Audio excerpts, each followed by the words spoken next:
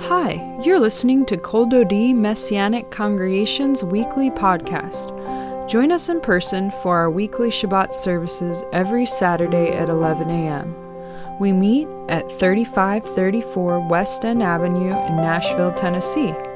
For more information, visit our website at koldodi.org or follow us on Facebook and watch us live at facebook.com/Kol Dodi Nashville. And now, here's Rabbi Ken's latest message.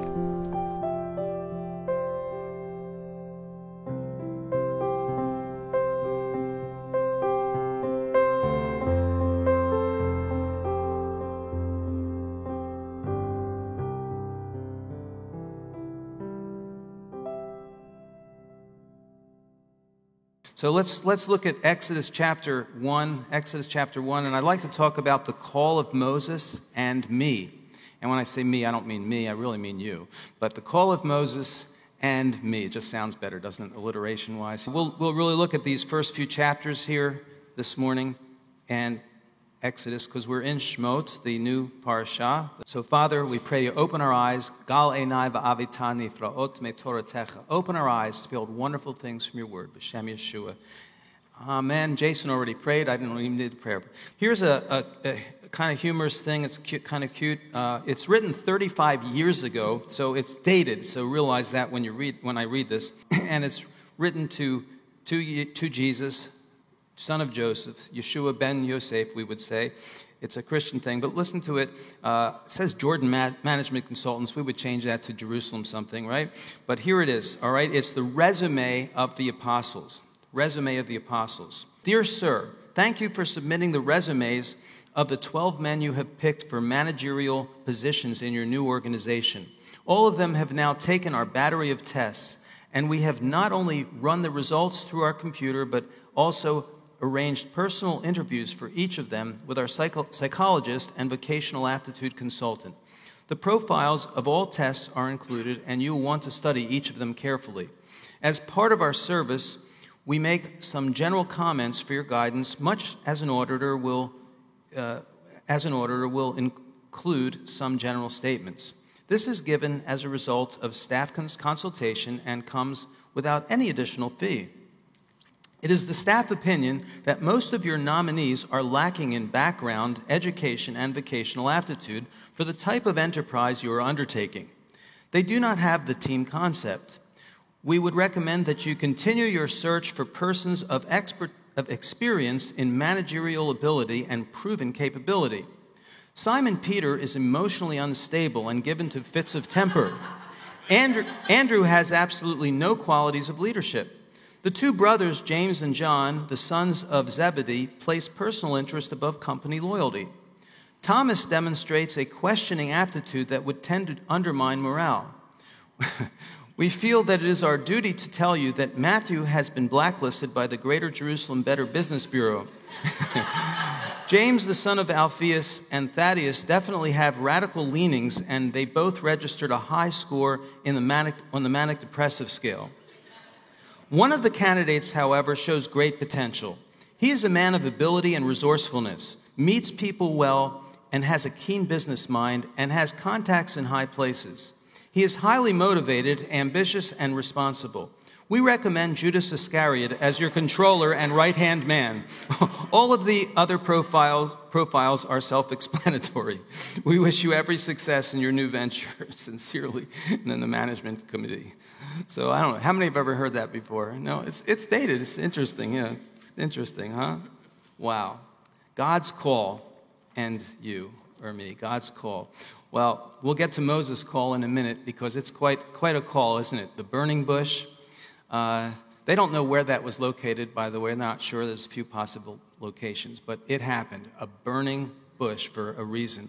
Exodus 1, let's look back at the first few chapters. We see the beginning. Now, these are the names of the children of Israel, Bnei Yisrael, the sons of Israel, who came into Egypt with Jacob, each man with his family, verse 1. Verse 5 through 7, the souls that came out of the line of Jacob numbered 70 in all, while Joseph was already in Egypt. Then Joseph died, as did all his brothers and all that generation.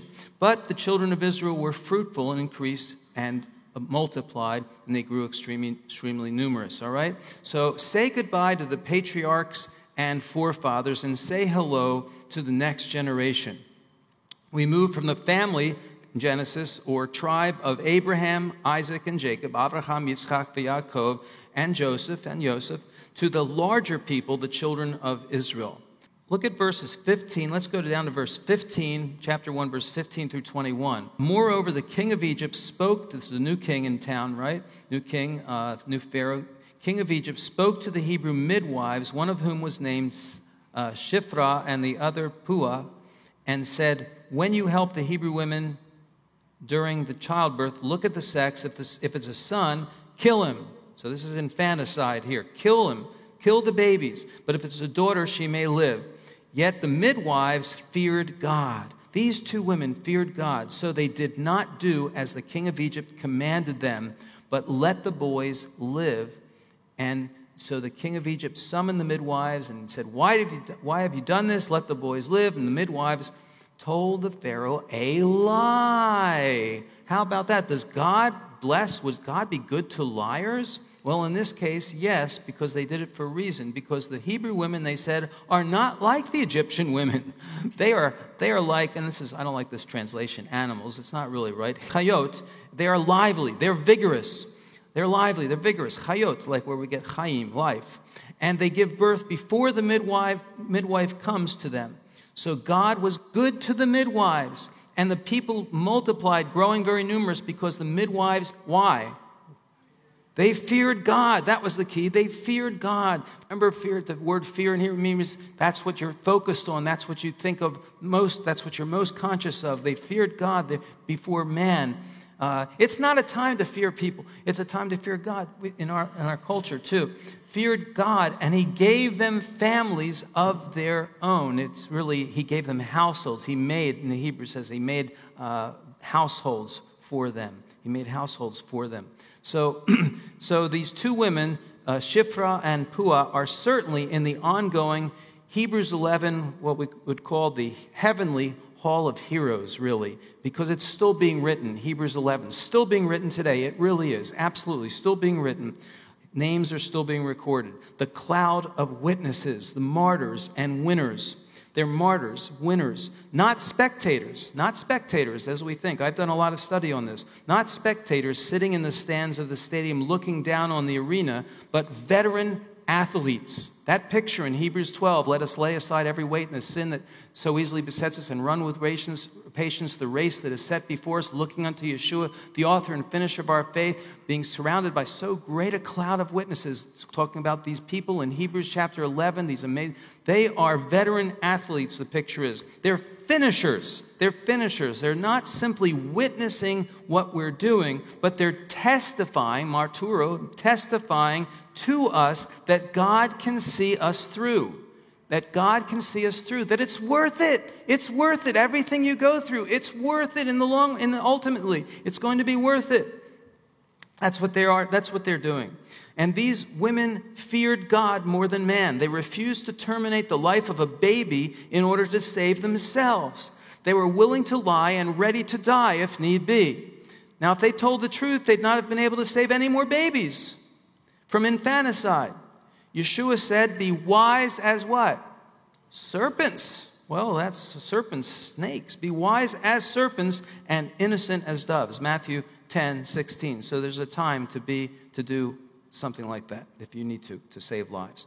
Now, chapter 2, we see some amazing faith of the mother of Moses. A man from the house of Levi took as his wife, here's the young Moses, a daughter of Levi. The woman conceived, gave birth to a son, and this is young Moses. He was delightful. She hid him for 3 months so he wouldn't die. She could no longer hide him, so she took a basket of papyrus reeds. She coated it, and you know the story. She put him in the river, the bank of the Nile, and his sisters stood off at a distance to see what would happen to them. What a trial of faith. What a difficult, to trust God that he'd be taken care of, that somehow God would watch over him. How amazing, how hard. Giving your 3-month-old baby to God and trusting his outcome. I can't imagine. And she had to give him up twice, actually. So, the Kinder transport during the Holocaust was used to save 10,000 children. They escaped to Britain, but that's a whole other story. In verse 5, we see, then the daughter of Pharaoh came down to bathe while her maidens walked along. So here is God's hand at work by the riverside. And she sees the basket, and she goes, and here, can you imagine, this is obviously the answer to her mother's prayers. Can you imagine how much she prayed? And she gets the child, and the boy's crying, and she has some compassion, and they say it's one of the Hebrew children, and she takes it as her own, and they call the child's mother in verse 8 and 9. Call the child's mother. Then Pharaoh's daughter said to her, take this child and nurse him for me, and I'll pay you the wages. How difficult it must have been to do that, for Moses' mother to nurse her child, knowing she'd have to give him up again. She's going to have to give him up again. How many prayers did her Moses mom offer up for him? Imagine praying for him how many times. And so we see adoption in verse 10. The boy grew. Adoption, what a beautiful thing. Adoption. Maybe some of you have adopted, or you know people that have adopted. Beautiful thing we have, an important act of adoption here. Boy grew older and became her son. So she named him Moses, saying, because I drew him out of the water. And so now we see Moses being shaped, his character being shaped, what he does as he grows up. And he murders an Egyptian. Why does he murder an Egyptian? You say, how is that character? Well, he kills an Egyptian because he sees him beating his fellow Hebrew slave. It's in verses 11 and 12. 11 and 12. Would God use a murder? Well, in this case, he did. He noticed an Egyptian beating a Hebrew, one of his own. He looked around, no one was looking, and he killed him and hid him in the sand. Then he went following day, and he saw 2 Hebrew men fighting. He says, why are you beating your companion? And he has to flee. He has to run from his own people. Then down in verse 16 through 19, he stands up to these shepherds. 16 through 19, the priest of Midian had 7 daughters who came to draw water, but the shepherds came and drove them away. So Moses, verse 17, stood up and helped them and watered their flock. And they come and tell their father, they told him, an Egyptian, verse 19, delivered us out of, he freed us out of the hand of the shepherds. He also drew water for us. That took a lot of time. It was a lot of effort to take the pails of water back and forth for us, and he watered the flock. So Moses had a heart of compassion for the oppressed. He had the courage to take action. He couldn't just watch injustice taking place in apathy. We learn a lot about Moses in these early episodes that are recorded here. His passion for justice was for all. He hated bullies, and he defended the weak and the fenceless against them. He also was strong enough and proactive in watering their animals to do so. So serving others in need will also open the door for our own provision and welfare, because we see now Moses ends up being invited to the house, and he ends up being taken care of as a result of that. So you never know what doing the right thing will open up for you. You see Moses being shaped for his calling. Now that's important, because when we see Moses' reluctance in his calling, and you say, why would God persevere with him? Well, because God knew his character. God loved Moses' heart, his character, his love for people. Moses cared about people. Moses wasn't just indifferent. He cared about people. He was willing to sacrifice himself for it. Moses was a single-parented child growing up without knowing his real parents. Maybe you're in that situation, or you know someone who is.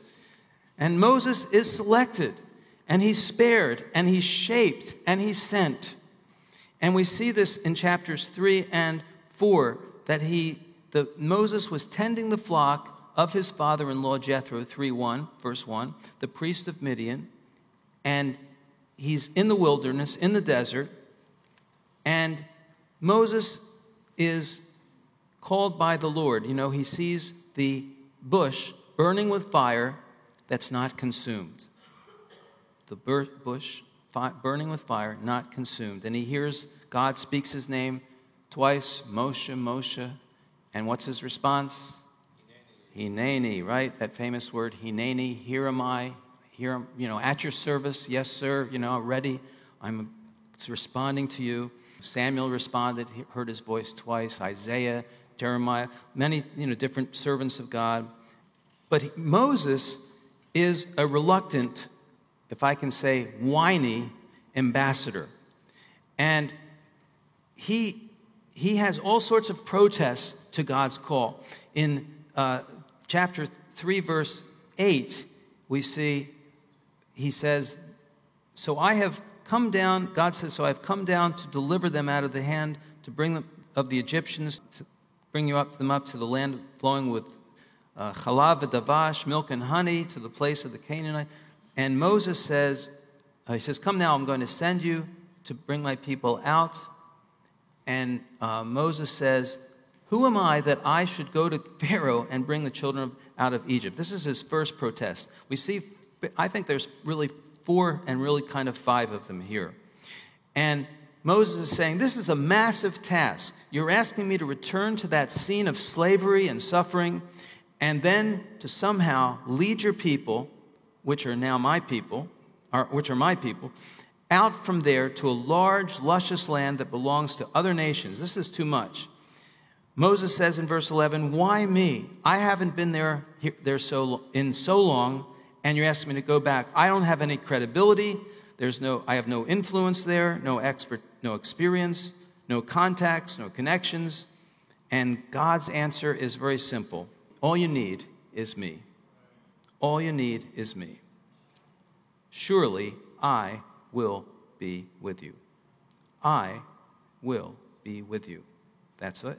That's all you need. That's my answer. For you see your calling, brothers. Not many wise according to the flesh, not many mighty, not many noble are called. God chooses the foolish, the weak. 1 Corinthians chapter 1. Jeremiah 9:23 and 24 says, let not the wise man glory in his wisdom, let not the mighty man glory in his might, let not the rich man glory in his riches, but let him glory in this, let him boast in this, that he understands and knows me.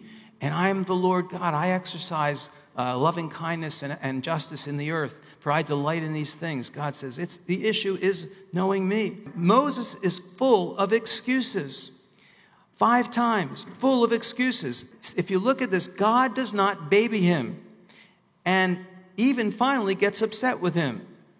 But God knew his heart, and so he didn't let that stop him from persisting with his call on his life.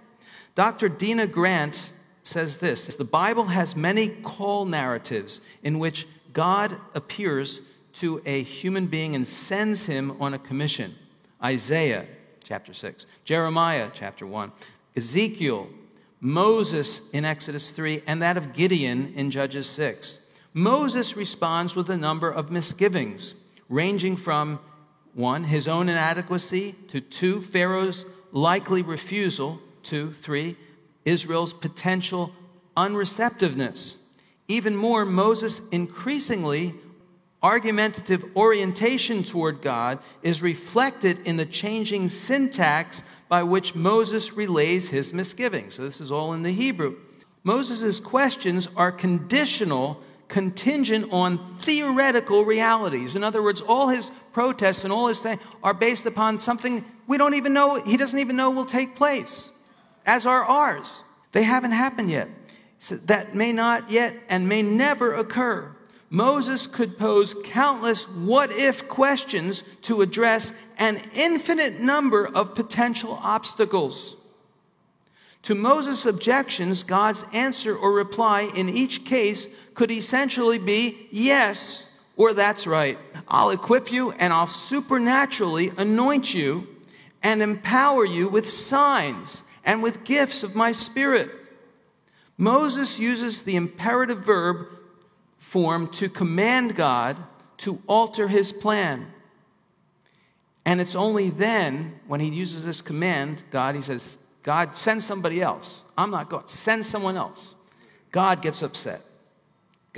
He's challenging God, and then that's the only time God gets angry. Richard Wurmbrand, my favorite, of course, writes, why did God choose his messenger, a man slow of speech and of slow tongue? He says, Adonai, I'm a man, not a man of words. In the Hebrew, I'm a heavy mouth and a heavy tongue. Kavad peh and kavod lashon anochi, I am. And Wurmbrand says the following. He says, Rabbi Moliver of Białystok, which is the hometown actually of my father's family in Poland, explained that if he had chosen instead an eloquent orator, such a man would have entered into a long argument with Pharaoh and his advisors about the sociological and psychological evils produced by slavery, about the value of emancipation, the value of the Jewish ancestral traditions. He would have become enamored with his own speeches. More and more dialogues would have been initiated, says Wurmbrand, like the endless and useless dialogues which different religions have with each other. The result for the Jews would have been nil. Because Moses stuttered and could pronounce very few words without difficulty, he went directly to the point and said to Pharaoh, let's say it, let my people go. Let's say it again. Let my people go. Very good. All right. It is such men, says Wurmbrand, that God seeks even today. And let us add, and women. Amen? God uses passion and conviction over education and eloquence. Doesn't mean education is bad. Education is important. But God uses passion and conviction over education and eloquence. Truth over technical or theatrical expertise. Yeshua wasn't known for his mesmerizing allegorical skills or his enchanting accent. Well, if he had a British accent, it would have been, oh Yeshua, why didn't you speak like this? It would have been so much better. But for his words of spirit and life, right? John 6:63, the words that I speak to you, they are spirit and they are life. His words of truth, they were sharper than any two-edged sword, piercing to the dividing asunder of soul and spirit, joints and marrow, able to judge the thoughts and intentions of the heart, Hebrews 4, verse 12. It's easier to work with someone who doesn't already think they're qualified and know how to do it. Did you know that? Well, that's how we did it in my synagogue, in my church. That's how we did it then. When Salvation Army founder William Booth started his ministry, he wouldn't use churched people for his army of volunteer workers. He said he wanted unchurched people, former thieves, prostitutes, gamblers, alcoholics, preaching and singing in the streets of London as living testimonies to the power of God. Yeshua chose fishermen, tax collectors, prostitutes, sinners, the non-religious in most cases, not all cases, but in most cases, Matthew 9 and Luke 11, we could read about it, because they were moldable. They would be adaptable and teachable to do the unknown and the undone. Eheyeh asher eheyeh, I will be who I will be, God told Moses at the burning bush. Eheyeh asher eheyeh, I will be who I will be. The way I'm going to do it this time is different from the way I did it last time. I don't need and cannot use someone who's going to react and tell me, no, that's not you, God. I'm not comfortable with that. I prefer the way you did it before. God would say, I don't need your advice. I need your trust and obedience. If Moses, rather, had thought himself an expert in community relations or in leadership skills, God could not have used him and would not have called him to lead the Jewish people into freedom. He felt entirely unqualified and unprepared for the task. But really, he had been prepared by God in his difficult upbringing and in his acts of character that shaped him. And he learned that his sufficiency, his competency was from God and not from himself, 2 Corinthians 3:5. He had no confidence in the flesh, as Paul says, we have no confidence in the flesh, Philippians 3:3. So Moses objects Moses says, they'll think I'm unreliable. He has excuses. I'm inadequate. I'm unqualified. God shows him in a slithering serpent and a leprous hand. Remember, a leprous hand threatening the serpent and disgusting the hand. But he demonstrates to Moses, this is all chapter 4 of Exodus 4, which is citing now. He demonstrates to Moses who is really in control. Who's really in control. He is, like we sang in one of those songs recently. He's in control. Follow my instructions. Stay close to me, and you will be safe and you will be protected. I'm sick of it, and you're sick of it. Excuses. Excuses. Why I can't go. Why you can't go. Why we can't. Excuses. New York City has 2 million Jews. I learned at our conference, 2 million Jews and no Messianic congregation. Maybe you or I am not called to go, or maybe you or I are. But the only reason not to is because we're not called to, not because we can't. Of course we can't. God can. God can.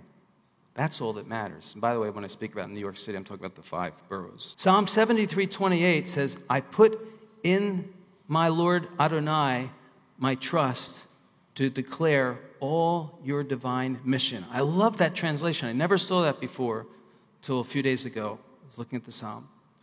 He says, I put my Lord Adonai in my Lord Adonai my trust. It's the Hebrew. To declare, it's just, it normally says all your works, all the translation, but it's all your divine mission. C.T. Studd he was a missionary, a great missionary. He saw a strangely worded notice in Liverpool in 1908. It caught his attention and his sense of humor. Cannibals want missionaries. He entered the meeting hall where Carl Coombe told the story of his walking through Africa and of all the tribes who had never heard the story of Jesus. Explorers had been to those regions even though they knew they were inhabited by cannibals. Big game hunters, Muslim missionaries, traders of weapons and liquor, European officials and scientists had risked their lives, but no Christian, no believer had ever gone there to tell of Jesus, of Yeshua. Studd asked himself why believers did not go, why Christians did not go. God replied, why don't you go? Studd already had long terms of missionary work in China and India behind him. He was sick. He went, notwithstanding, and won cannibals for Jesus. Wurmbrand writes this. He says, there are still individuals, tribes, and countries that take pleasure in torturing and murdering believers. Today you could give your life among Stone Age peoples in Latin America, in the Philippines, in New Guinea, Papua, Muslim fanatics, always ready to kill believers. They have killed great numbers in this century in Turkey, Lebanon. Communists are ready to jail anyone who dares to bring Bibles into communist countries. There are still backward and unreached tribes in Africa. Go there, even if you are old and sick, Wurmbrand says. If you cannot go, help with your prayers, your homework, and your contributions to those who do go. Let us all pray for the believers who do missionary work in places of great danger at the risk of their own lives. Amen? I hope you don't mind if I stretch us with this kind of stuff. Are we willing to follow the one who will be who he will be? Or will we insist that he will be who he was? Or be who we want him to be? Am I willing to count all things lost that I might gain Messiah? Only in so doing will we be able to know Ehyeh Asher Ehyeh, the one who will be who he will be. If we're going to follow God, follow Yeshua, we cannot make him what we want him to be. do what we want him to do. We must die to who we want to be and what we want to do and where we want to be, and be alive to Ehyeh Asher Ehyeh, who he will be. And in so doing, we will gain him. Philippians 3:8. I will be with you, because really we will be with him. Yeshua said it this way, Amen, amen, I tell you, John 12:24, unless a grain of wheat falls into the earth and dies, it remains alone. But if it dies, it will produce what? Much fruit. He who loves his life will lose it, and the one who hates his life in this world will keep it forever. If any man serves me, he must follow me. And where I am, there also will my servant be. Wow, is there anything better than that? If anyone serves me, him will my Father honors. Nothing else. I'll finish with this poem, but in Exodus 4:20, you know what it says? It says, Moses took the staff of God in his hand. That staff that turned into a snake and then turned back into, it was Moses' staff, and it became the staff of God. He took the staff of God in his hand because now he was under God's authority. It's like Moses' staff, God's staff. I have been crucified with the Messiah, Paul said, Galatians 2:20. I'm following you, Lord. George MacDonald wrote this poem. I think it's called, if it has a title, Flowers for, or the Crown. I said, let me walk in the fields. He said, no, walk in the town. I said, there are no flowers there. He said, no flowers, but a crown. I said, but the skies are black. There is nothing but noise and din. And he wept as he sent me back. There is more, he said. There is sin. I said, but the air is thick, and fogs are veiling the sun. He answered, yet souls are sick, and souls in the dark undone. I said, I shall miss the light, and friends will miss me, they say. He answered, choose tonight if I am to miss you or they. I pleaded for time to be given. He said, is it hard to decide? It will not seem so hard in heaven to have followed the steps of your guide. I cast one look at the fields, then set my face to the town. He said, my child, do you yield? Will you leave the flowers for the crown? Then into his hand went mine, and into my heart came he, and I walk in a light divine, the path I had feared to see. Lord, we just thank you for your call on each of our lives. We thank you for Moses' reluctance, Lord, which is no different than ours, his fears, his excuses, no different than ours. But we thank you, Lord, that you are more than adequate. You are more than sufficient. There's no one like you. You are, and you empower us and you equip us with all that you are, and the gifts of your Holy Spirit, Lord God, with your presence and your protection and your power, your grace. And the only issue is us being willing to say yes to you, whatever that means, whatever our part is. It may seem like a tiny part, but it's not tiny to you, Lord, because we're saying yes to you, whatever it is. So we thank you, Lord. We bless you. Help us to say yes, Lord. We want to experience you in every way. Ehyeh Asher Ehyeh. You will be who you will be. We want to experience who you are, not who you were. Thank you, Lord. Let's stand right now, and let's just ask God to equip you, to fill you with his Spirit. Would you do that? Ask him. Fill me with your Ruach HaKodesh, Lord. We thank you, Lord. Fill me, empower me, Lord. Equip me. Lord, I want to hear your voice, Lord. I want to say yes to it, whatever that means, Lord, for your call on my life. Forgive me where I've said I can't do it. It's impossible. Thank you, Lord. I yield to you. Fill us with your Spirit, Lord. Fill us with empower us, Lord, with the gifts of your Spirit and the gifts of healing. As Francis said earlier, Lord, we saw that operating so beautifully, Lord, the conference we were just at. We prayed for so many for for healing, and we believe you for miracles, Lord. Thank you, Lord, because you love people, Lord, because you love each one of us, Lord. Thank you, Lord. There's nothing too hard for you.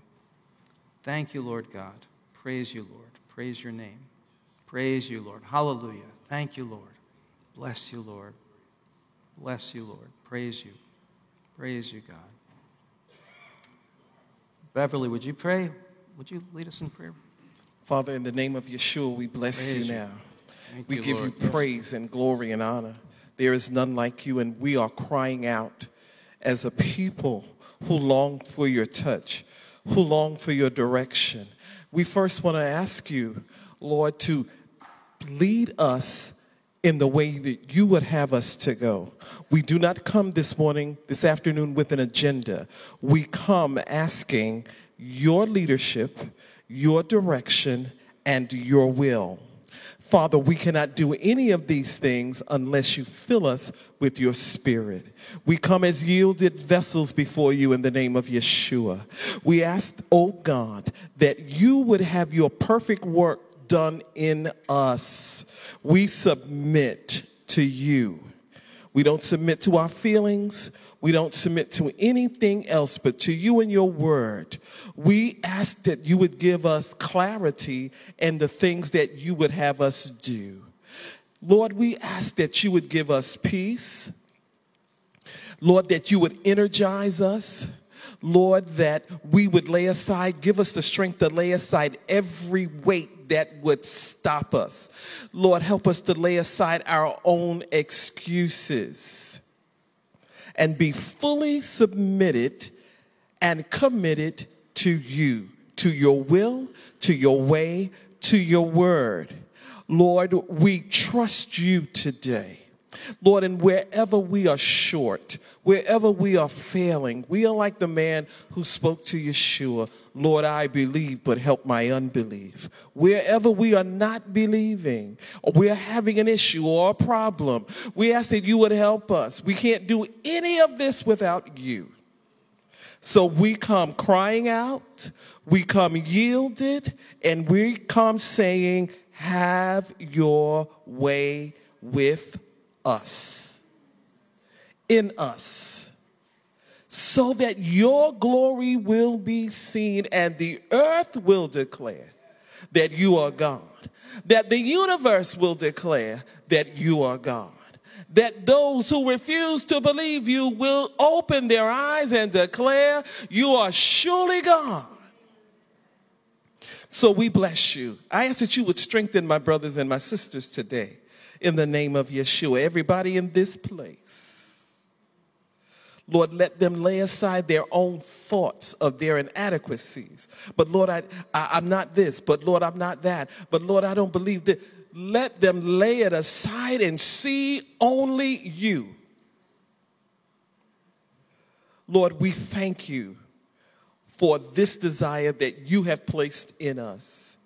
Thank you for anointing our rabbi to help us to cry out to you today. Thank you for putting it on his heart, and bless him. Thank you for stretching us, Lord. Help us not to be complacent. Help us not to be complacent. And we give your name the praise for it now. In the name of Yeshua, amen. Amen, amen, amen. Praise God. If you've never received Yeshua, a prayer away. Lord God, I want to receive you. You're watching online. Yeshua, come into my heart. Lord, I submit to you. I ask you to forgive me of my sins. God of Abraham, Isaac, and Jacob, come, my God. I want Jesus, Yeshua. I'm opening my heart. Come into my life today. If you're praying, you're here, you're receiving Yeshua, pray, give your life to the Lord. He loves you. You can have forgiveness, eternal life. Don't put it off. Do it now.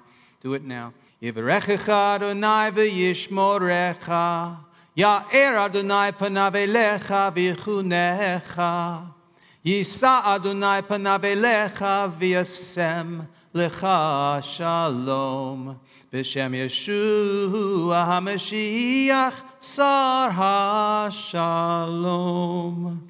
May the Lord bless you and keep you. May the Lord lift his face upon you and be gracious to you. May the Lord lift his countenance upon you and give you his shalom. In the name of Yeshua, our Messiah, the ruler of peace. Amen. Amen. Shabbat shalom.